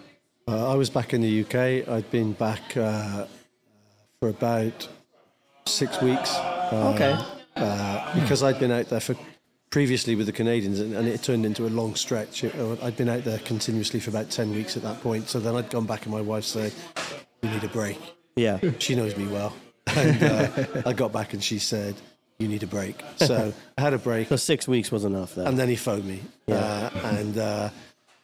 She's brilliant. She just said, "Okay, when are you going? Nice. Stay safe." Yeah. And was that your first time going to the front? Because you guys went to the front line that time, correct? Yeah. That was your first time for you going to the That front was line? at the front. I'd been in Ukraine a lot by then, Yeah. but not to the front. I'd been to hospitals because I was driving Canadian doctors, so it was all hospitals and clinics. So I'd seen a lot of soldiers, Yeah. and I'd been to places that had been attacked several times, but not while I was there. Yeah. We've got air raid sirens go off on a fairly regular basis, and early on, you'd get a reaction. By the time at the end, people just live their lives. They But have from to. what I understand, from what Mike was talking about with me, you guys this time were 100 meters away from the front line, 200, 300 meters. Yeah, we've got video where you can hear the shells incoming, and they're landing very close. Yeah, that's crazy. But you were delivering medical supplies at that point? So it turned into something bigger. You know, you can only bring so much medical supplies through a plane. You know, your bags can only be so big. We got as much as we could. We also went to like a local secondhand and bought a bunch of winter clothes. We bought a whole van full of food and aid. We bought chainsaws, which were much needed. They would send like a whole, and I never served, never had the honor, but what'd you call a squad? The whole squad would have to stop and use handsaws to build bunkers. So it'd take them a whole day, and they'd be doing with handsaws. So we bought 3 chainsaws. A squad of Ukrainian soldiers. Correct. Yeah. Gotcha. Or like maybe a platoon. You bought them chainsaws. Yeah. So we bought we bought chainsaws for not only for one of the groups, 110th that we visited, but for the Bakhmut fire station, and they are taking down trees, clearing roads, just like the Keene Fire Department, and they needed that equipment. They gave us a list: shovels, hammers, tools, as many as they could get. So we filled up some carts of that. We went to the Castorama, which is like a Home Depot or a Lowe's there, which was interesting. My card got declined because they thought it was a scam. Had to call them every purchase that I made over there. Every time you had to call. Yeah, it was. Thankfully, Anton had international calling because it cost $1 million, $5 a minute to talk to the credit card company. Like, can you verify who you are? Yeah, I just did this 5 minutes ago. But anyways, we took a day and got all that prepared. And again, with the help of Anton and everybody getting together, obviously we wanted to get additional tools for breakdowns or, cover, just simple things that you would normally have in your own vehicle, jacks, anyways. But those were supplies that were sent to us from Alter. I'm not going to say his name right. He's the deputy chief of the Bakhmut fire station. Super nice guy. He speaks English, which was awesome. Helpful. Yeah, very definitely. helpful. Just amazing guy. I don't know if we can say this on air or not, but we got some. I don't know. Are you comfortable with sharing that, David? Film. No, about Alter and the situation. The Bakhmut fire service, fire and rescue service, have left now. They were just evacuated. We found out yesterday that they're no longer going to provide fire services in Bakhmut because it's basically They're moving in. It's a wasteland. Yeah, I mean they've encircled it now. So it's to give you an idea of the situation when we were there. I mean, again, it was pretty much encircled, constant bombardment. But they had 32 guys. Sleeping on the fire department? in the fire department, sleeping in one room, and then all of the officers were up on the second floor. Yep. It was, to leave your family. To give you a kind of a context, most of the people that live in the Donbass region speak Russian because it's so close to the Russian border. So it made it kind of hard. And what he explained to me, I said, well, why don't you leave? Why don't you go with your family? Why don't you? Just asking the normal questions that you would ask. And he explained that, it's kind of, and maybe I took this on my own, my own knowledge, but he explained it where they mostly speak Russian. So if he was to move somewhere closer or to the other side, they would be more suspect. Not speaking as much Ukrainian. Gotcha. So it was kind of that. This is my home. This is where I'm from. This is my fire department. Yep. That pride, and I'm here to help the people. Yep. This is what I signed up for. And all of the 32 other guys felt the same way. And we've got pictures of the flak jackets on the like I showed you the pictures, but there's bullet holes in all of the fire equipment. There was a huge crater from mortar right out front of it that blew out all the windows. This fire station was really nice, but it's now all boarded up. Luckily, this one was surrounded by like 3 15-story buildings, and this is only a 2-story fire station, so they had like a encompassed. It was protected in a way, so that I think that's the only reason why they stayed as long as they did. It was because they had these large buildings around it. Would you concur, David? Yeah, and as you said, they were incredibly courageous people.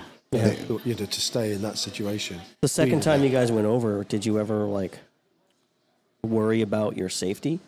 Was there ever a point in time you're like, "Holy crap, I got to get out of here"? So, so we went with another. Total crew, right? Can I ask one question before this? Were you full kit? Full kit. Okay. Yeah, full kit, helmet, like full vest. Yep. Everyone that was with your group. Yes. No. David said no.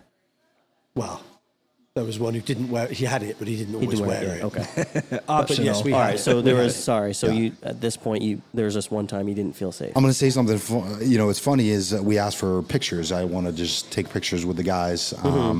They said, yeah, absolutely. Well, what did they all do? They took all their kit off. So we're the only ones in kit, and they have no kit on, right? Yeah. So we're standing in front of these guys full kit, and they have no kit. They're in their T-shirts or their T-shirt uniforms. Look badass. Yeah, exactly. It's like, oh yeah, these kids don't Rambo. Yeah. Where are you here? That's crazy. And they're kind of, you just learn, it's like, I guess a good term would be when in Rome, do what Rome's do.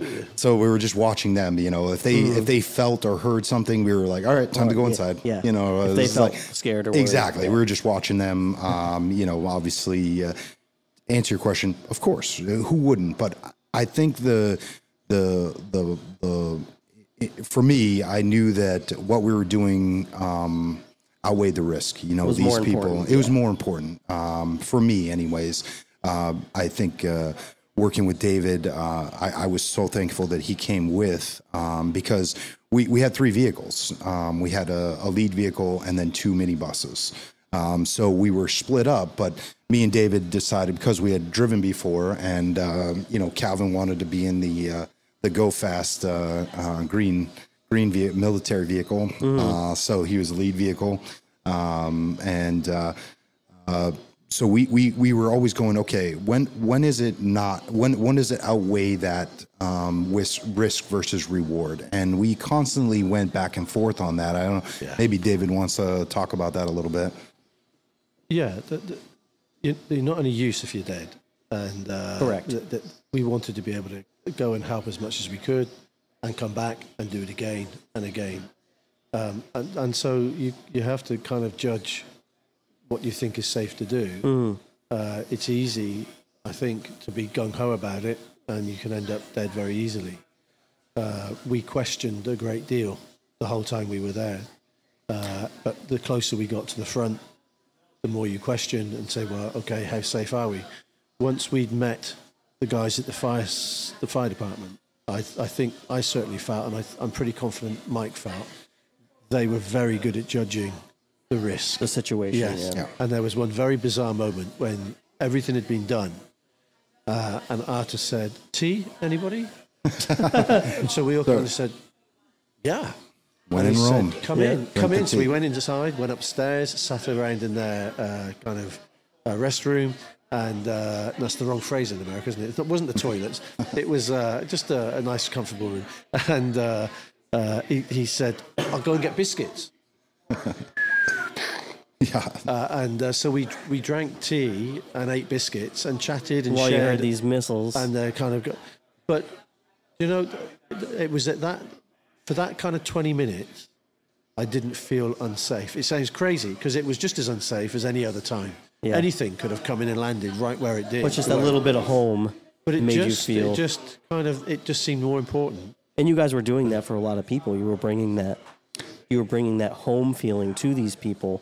To give you some perspective on that, just before I left the UK to come here, I was browsing through the newspaper. There was an article from UNHCR saying that they'd managed to get a couple of truckloads of aid to Bakhmut, and it was the first time since the start of the war. So that gives you some context for the way the world has viewed Bakhmut. Yeah. Because we were there, and the guy that we were with, I call him English Tony because there are so many nationalities to deal with. Yep. He'd been there before. Yep. And I think the world needs to know that there are a lot of people who have helped in lots of places where sometimes the aid agencies don't get. Yeah. And no one's ever going to know that these people helped. No, unless they get killed, and then they're briefly It's on the not news. gonna. It's not going to make the national news that you guys helped this group of people. That's wonderful. Yeah, sorry. So, just again, we stay up to date on it, and there were 2 American aid workers that were killed in Bakhmut this week. Wow. So, it's Getting pretty bad there. It is.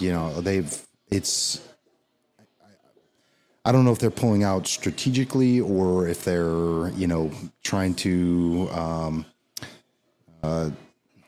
draw in. I don't know, but there's been massive losses on the Russian sides there. But I know that we helped the people that were there or that chose to stay that had that same feeling as Alter had about this is home. We're here to defend our home, just like I would do in Keene. Keene is my home. I would help defend it. Yeah. Correct. Yeah. Help get I hope there's a foreigner out there that would say, hey, take my wife, get her to a safe place. Know that there was someone like me that was be willing to do that. The same way that I did that for someone else. Yeah. And I just think of it that way. And really, it's a great experience. It definitely took a lot of coordination. It just didn't happen on our own. We didn't do it on a whim. We had a lot of intelligence and people on the ground and contacts that we had met over a period of time. So it wasn't just a willy-nilly, so I guess there was some relief in that as well to kind of answer the question of, hey, this is a safe place. This is a safe place. We know where we can go, and we had contacts. So I wouldn't recommend just going there. But if anybody wanted to, I could certainly hook them up with. David is still going. He's still collecting aid in the UK. He's got a minibus dedicated to bringing aid to Ukraine. And occasionally that minibus breaks down and he needs help fixing it. A lot of people have been generous enough to donate the aid that he can bring over. But I think David can speak for himself. But if there are people that still want to help, I know it's last on the news, and especially with this this terrible crisis in Turkey. In Turkey, yeah. Oh yeah, with the earthquake. Or 7.8 earthquake. So I know that there's going to be a lot of aid going there, but there's a lot of people and family that are still being persecuted and need that additional help. So I'm just doing that plug for David. Thank you. But well, yeah. Do you have anything else to add, David? Very, very quickly, I would say the first thing that struck me is the number of people that we have moved and the number of people we've encountered for whom seeing foreign people supporting there is very important. And what has been said to me more than once, and I'm on Facebook, Mike isn't, and I've had lots of the people who we've transported and who we've taken aid to, they write, and they almost invariably say the same thing, which is to know that there are people from outside helping makes the world a difference. And the other thing I would say is a lot of people have asked me, why don't people just leave? Why don't they just flee those towns? And the answer is a lot of people can't. A lot of old people, a lot of people looking after disabled relatives, a lot of very poor people, they just can't. Not unless people like us go and get them. Correct. And I think it's really important that people understand that. They're not staying there because they're stupid. They're staying there because they can't leave. Or I've got a photograph. It's one of the most moving photographs I've ever taken of a very elderly lady in one of the blocks of flats. And I managed to persuade her to wave at me. She's very old. And I suspect if you were to say, come on, Gran, or Babushka, why don't you leave? She would probably say, up yours, I've lived here for the last This is 90 years. this is my house. home, and Yeah. I'm not leaving. Well, and that's the thing here too. I mean, you have to understand. Oh, there we go.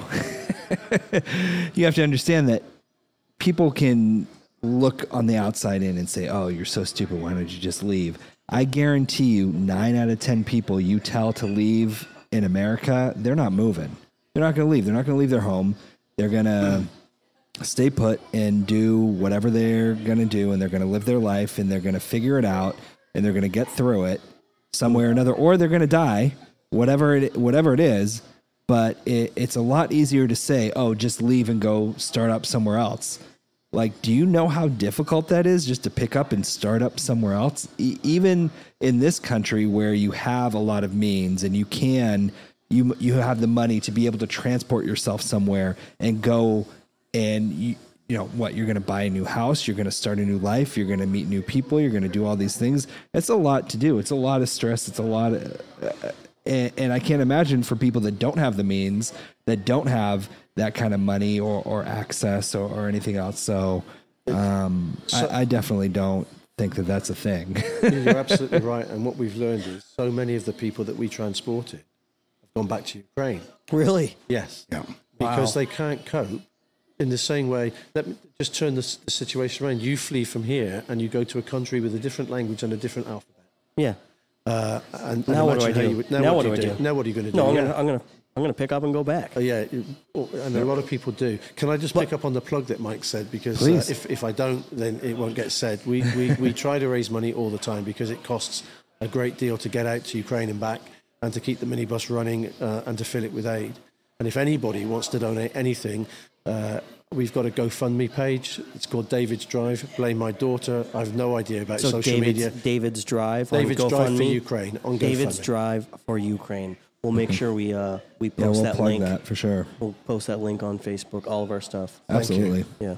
Thank you very much. Yeah, you're welcome. So I know Anton hasn't talked a lot, but maybe he can just, I don't know what your time frames are here, but It's whatever it is. All right. So he continues to work. After I left, I kind of put this one orphanage kind of under my wing, and Anton was an extreme gentleman and continued. I would send money so that he could buy food for this orphanage. It was basically, I call it an orphanage, but it was like a community hall, or it was a hotel with a conference center. And they took this conference center and they just laid out cots for all of the refugees. And this one was specifically meant for. I'm just going to grab some water real quick. Sure. Yeah. For mothers with young mothers with young kids. So. Anton would go back and drop off food, check up on the families that I had been trying to help, and he continues to this day. And maybe he can talk a little bit about that struggle that David was talking about, where Jeff, people were. Talk to us, Anton. Tell us what you have during. So there's he did one for Christmas. This is a kid that's taking his savings that he saves pretty much everything he does at work. So.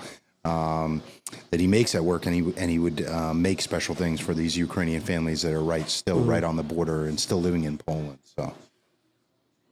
So I wouldn't agree with most stuff you guys are saying, because they are the one who are helping, right? They are the one who are there. They are the one who do most of the stuff. I'm just feeling that's what I feel. I'm not saying it's a thing. It's true. That's what I feel. I feel like I'm responsible to help them, because anything they do for Ukraine, right? They do it for me because I'm from Ukraine. It's my country. So I don't like when I don't like when you thank me, or you're saying nice things about me, because it's like it's it's the least I can do for you guys. It's all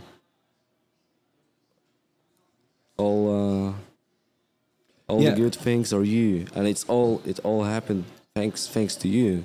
And I want to thank you for sharing the link too, because it's David's link, but it's still. Is there any way to help you directly, or do we help David and it goes to Anton as well a little bit? Okay, so if we help David, it will get to Anton. We cooperate all the time. Yeah. And every little bit helps. Anything helps. Anytime. Does the U.S. dollar go a lot further in Ukraine than it does here? The dollar and the pound goes a very long way. Okay. In fact, we've started buying food and aid in Poland and Ukraine. All the money that I get goes to buy aid. Mm-hmm. We go shopping together. Okay. So we spend that money. That's awesome. Any money that's donated, we shop together. All of us shop together to buy the stuff. I just thought I'd chuck that one in. So because he won't say it because he's too modest. He's too modest. Fine. Yeah, that's he's good. there with us. You know, when you get a pallet of water, you know, So how much is a pallet of water over there? It's as tall as the ceiling in this room. How much money? It's like $170. That's it. Yeah, $170. You get a pallet of water. So we bought. I don't know. A big thing over there that's easy to use and easy to easy for them to cook with little power because there's rolling blackouts. Yeah. Is like a noodle, like we would call ramen noodles here, but they have a bunch of different noodle types over there. Yep. And then the canned meat. We were able to, I think it was for $2,000 we filled the van. Yep. Oh wow. And then so even if someone donated a couple $100, goes it would go a long way. You could buy 20-30 boxes of noodles, and that will feed.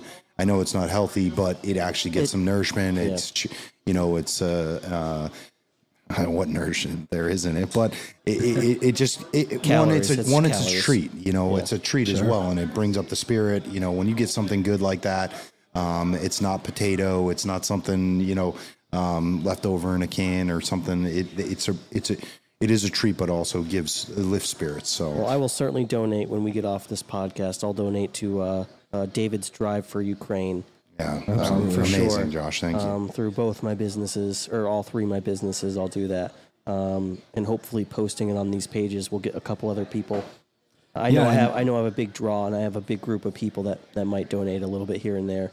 And it really is whatever you can. I mean, a couple $100 goes a long way, but we don't need that from one person. Yeah. You know, if you can donate $5, even more, whatever it is, $5 from 500 people is a lot. Yeah, exactly. Thank you. Instead of buying a cup of coffee, go ahead and donate to a cause that's actually going to feed like children and from people we've met firsthand. These people are here going in out Keene right now. Are going out risking their lives to help others. Can I just add? We have no overheads. None of us get paid. You're not paying. We're not. It's all volunteer. We feed ourselves. We don't take money to feed ourselves. Everything's going directly wherever we stay. We pay for. Yep.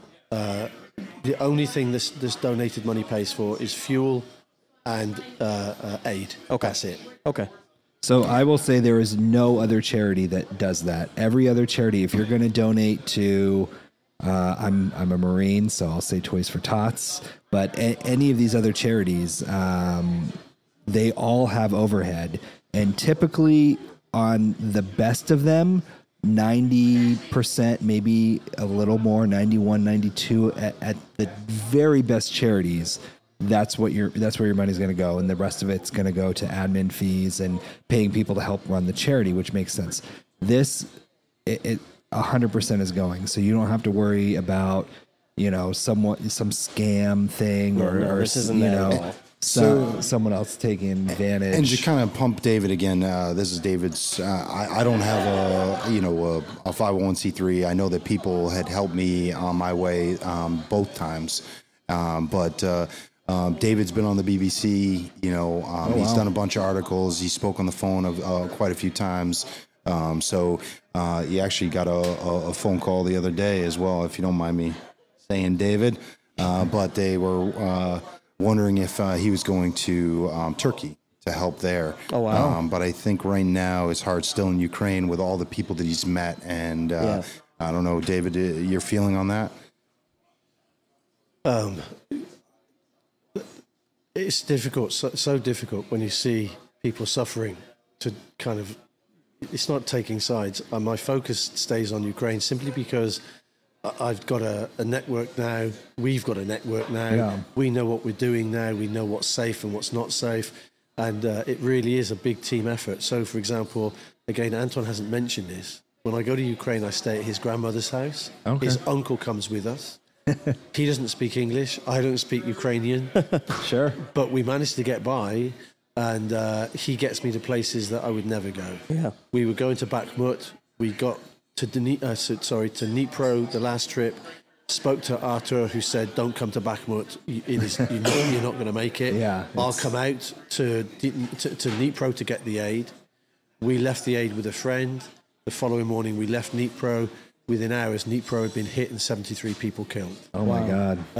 But there is such a large network of people who help. And it's not that I don't want to help in Turkey and in Syria. Of course I would. We all would. Sure. In a heartbeat. But we can only do What you so can do, much. and you already have this network. So. Yeah, it makes sense because you already have the reach. You've already spent the time. You've planted the seeds. You've laid the ground. You've been there before. Going to somewhere else, going to Turkey, for instance, you're going to have to start all over from zero. Whereas somebody else could come over and do that same thing. And very quickly, I think you'll find that the big agencies will be there. Yeah. Already in Turkey. Yeah. I'm sure Red Cross is probably already there, and Samaritan's Purse and yeah. bunch of So my focus, and I think our focus, we would stay with what we're doing because we know that we're having some impact with. And I know, that there will be people who say, "Oh, come on, you're driving a couple of minibuses. What good is that?" And the answer is, you help one person, you've helped that one person. Exactly. And every one person you help is one more person helped. I always tell people, what if you were that one person? How much would that mean to you at that point? Yeah. You say only one person, and sure, statistically, it's insignificant. But if that's you, that's your entire world. That's everything. And if you're a family with children, you count in ones. Absolutely. Absolutely. Well, I really appreciate you guys coming on. I really appreciate the stories, and I know all of us appreciate what you're doing over there. So I really hope we can help. That's all I have to say. There's not much I can say, man. That was heavy. Thanks for having us, Josh. I know you've asked me a few times. I was so happy. I was able to, while we were coming back from Kyiv, I was telling him about hog hunting. And I was like, Dave, you want to ever come to the U.S.? And he's like, yeah, I think I would like that. And so I was like, let's make it happen. And that we took a great trip down to Florida. We spent 2 weeks together. It's been amazing. Did you visit Disneyland? Oh, so we went through Disneyland on a detour when we went to Tactical Shit. We ended up having to go through it to in Orlando, but we went to the Space Center. Oh, okay. So we went Is that hog what, hunting. Epcot? We got no, it was Space Center is Cape Canaveral. Oh, We watched the actual NASA. yeah. So we were a launch. Yep, we saw. Yep. Oh, wow. Yep. Yeah. So it was the That's SpaceX 200 launch. Oh, okay. Yeah, it was like 2:45 in the morning. Yeah, Elon's launching shit all the It's time. amazing. Yeah, it was. At first I was like, launch, but it was amazing. It's It awesome. was so impressive. believe it. And then to go there the next day and spend the day there, it was well worth it. I'd recommend it. It's just neat to see. You think about the risks that we take. Imagine going to space. Oh, yeah. Holy shit. There's a lot of uncontrollables there. Yeah, something goes wrong. Guess what? It's not like you the gotta bus figure it breaks out down on the yourself, side of the road and you need to, fix a Yeah. flat tire. It doesn't happen in space. So it's been an unbelievable trip, and I'm glad the guys made it out. Thanks for taking the time away from their families and Absolutely. and the situations going on over there. It was a real honor to have them here, and Glad they got on the podcast and yeah. could tell their stories. exactly, No, absolutely, yeah. absolutely. Thank you. Thank you. You're welcome. We're glad we were invited. It means a lot. Yeah. Anytime. Definitely. Welcome back do you, anytime. when do you go back? Sunday is their last day. Oh. Yeah, so we just got tonight. We're kind of doing the free food nights. Okay. All these people want to meet him because I've talked them up so Sure. much, and We have free food here, too. Food, we were just at another friend's house tonight before we were on the podcast. I knew we were going to be a little late, but Sure. just amazing. Everybody's just been. it's been great. Oh, I can't imagine. I mean, I know. So just being in the military, and like Anton was saying, where he was saying, you know, it's really difficult when people say, "Oh, thank you for what you've done," and it's like, "What? I haven't really done anything." In the military, I feel, and I don't know if you feel the same way that I do, but all the time, if people know that you're in the military, they say, "Oh, you know, thank you for your service. We really appreciate what you've done." And I look at him like, there's so many other people that have done so much more than I've done. Why are you thanking me when there's all these other people? But you have to realize that, you know, like David was saying earlier, when you help that one person, it makes such a big difference. So it may be insignificant to you and you don't think that you're really helping out so much and that maybe there's more that you can do. But at the end of the day, you know, helping one person is helping that person. And again, it's 100% change in that person's life. So we do really appreciate everything you've done from, you know, people of Keene, from the military, Marines, and other services that aren't as important. We really appreciate everything that you've done. And we got to wrap it up because we're actually... we're right at around 2 hours, and that's very long for one of our episodes. But we really thank you for being out here. And if there's any last words that you have, or no. All right. Well, thanks for having us. Yeah, you're welcome. Thank you so much. We really appreciate you, and so does the crowd. Apparently, the crowd appreciates you very much. All right. Hit the button. Oh, are we done? Is it over already? All right. No, hold on. We gotta wrap it up here, and out we go. All right. That's it. Wrap. Hello, listeners.